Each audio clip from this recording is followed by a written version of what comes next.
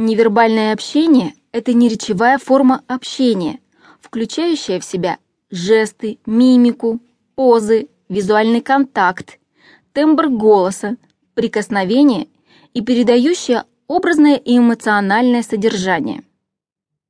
Невербальные средства общения нужны для того, чтобы регулировать ход разговора, усиливать психологический контакт между партнерами, обогащать значения, передаваемые словами, выражать эмоции.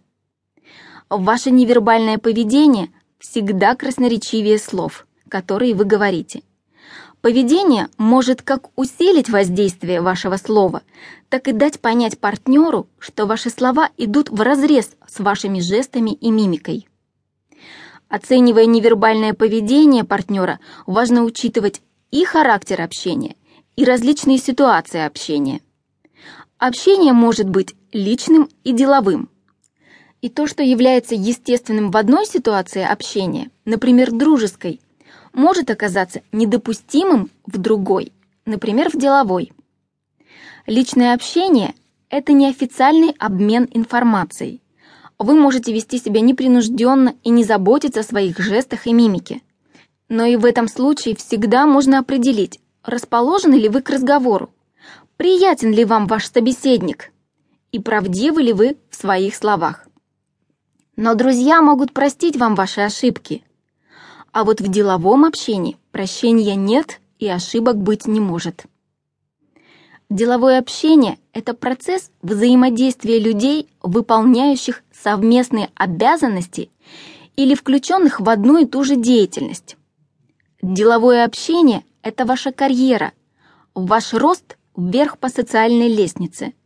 И здесь первоочередное – научиться контролировать свое невербальное поведение, чтобы добиваться нужных результатов. В какой бы ситуации общения вы ни находились, важно помнить, что ваше поведение в процессе общения должно быть уверенным, искренним и доброжелательным.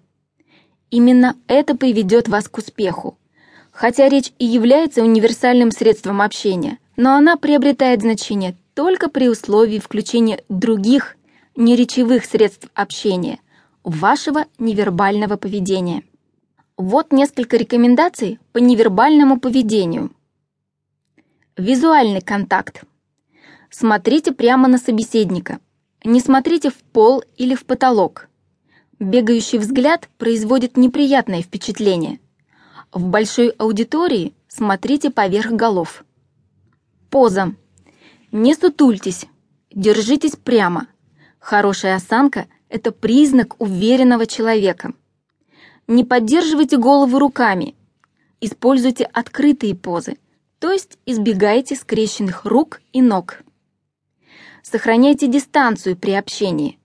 От 40 см до метра – это личная зона. Это расстояние, которое обычно разделяет нас, когда мы находимся на работе, официальных приемах, официальных вечерах и дружеских вечеринках. Расстояние от метра до 3 – это социальная зона. На таком расстоянии мы держимся от посторонних людей, нового служащего на работе и от людей, которых не очень хорошо знаем. Жесты. Жестикуляция придает речи большую выразительность. Основное правило – чувство меры. Выражение лица. Выражение лица должно соответствовать тому, что вы говорите. Запомните, только искренняя улыбка красива, поэтому научитесь улыбаться. Интонация. Уверенный в себе человек говорит уверенным голосом. Если вы выступаете, охватывайте голосом всю аудиторию. Не говорите слишком громко и резко, это пугает. В беседе старайтесь говорить с той же громкостью и интонацией, что и ваш партнер. Темп речи. Монотонность в речи усыпляет. Слишком быстро говорят неуверенные люди. Контролируйте свой темпоритм речи. Меняйте его в процессе общения. Старайтесь копировать темп речи собеседника. Конечно, без крайностей.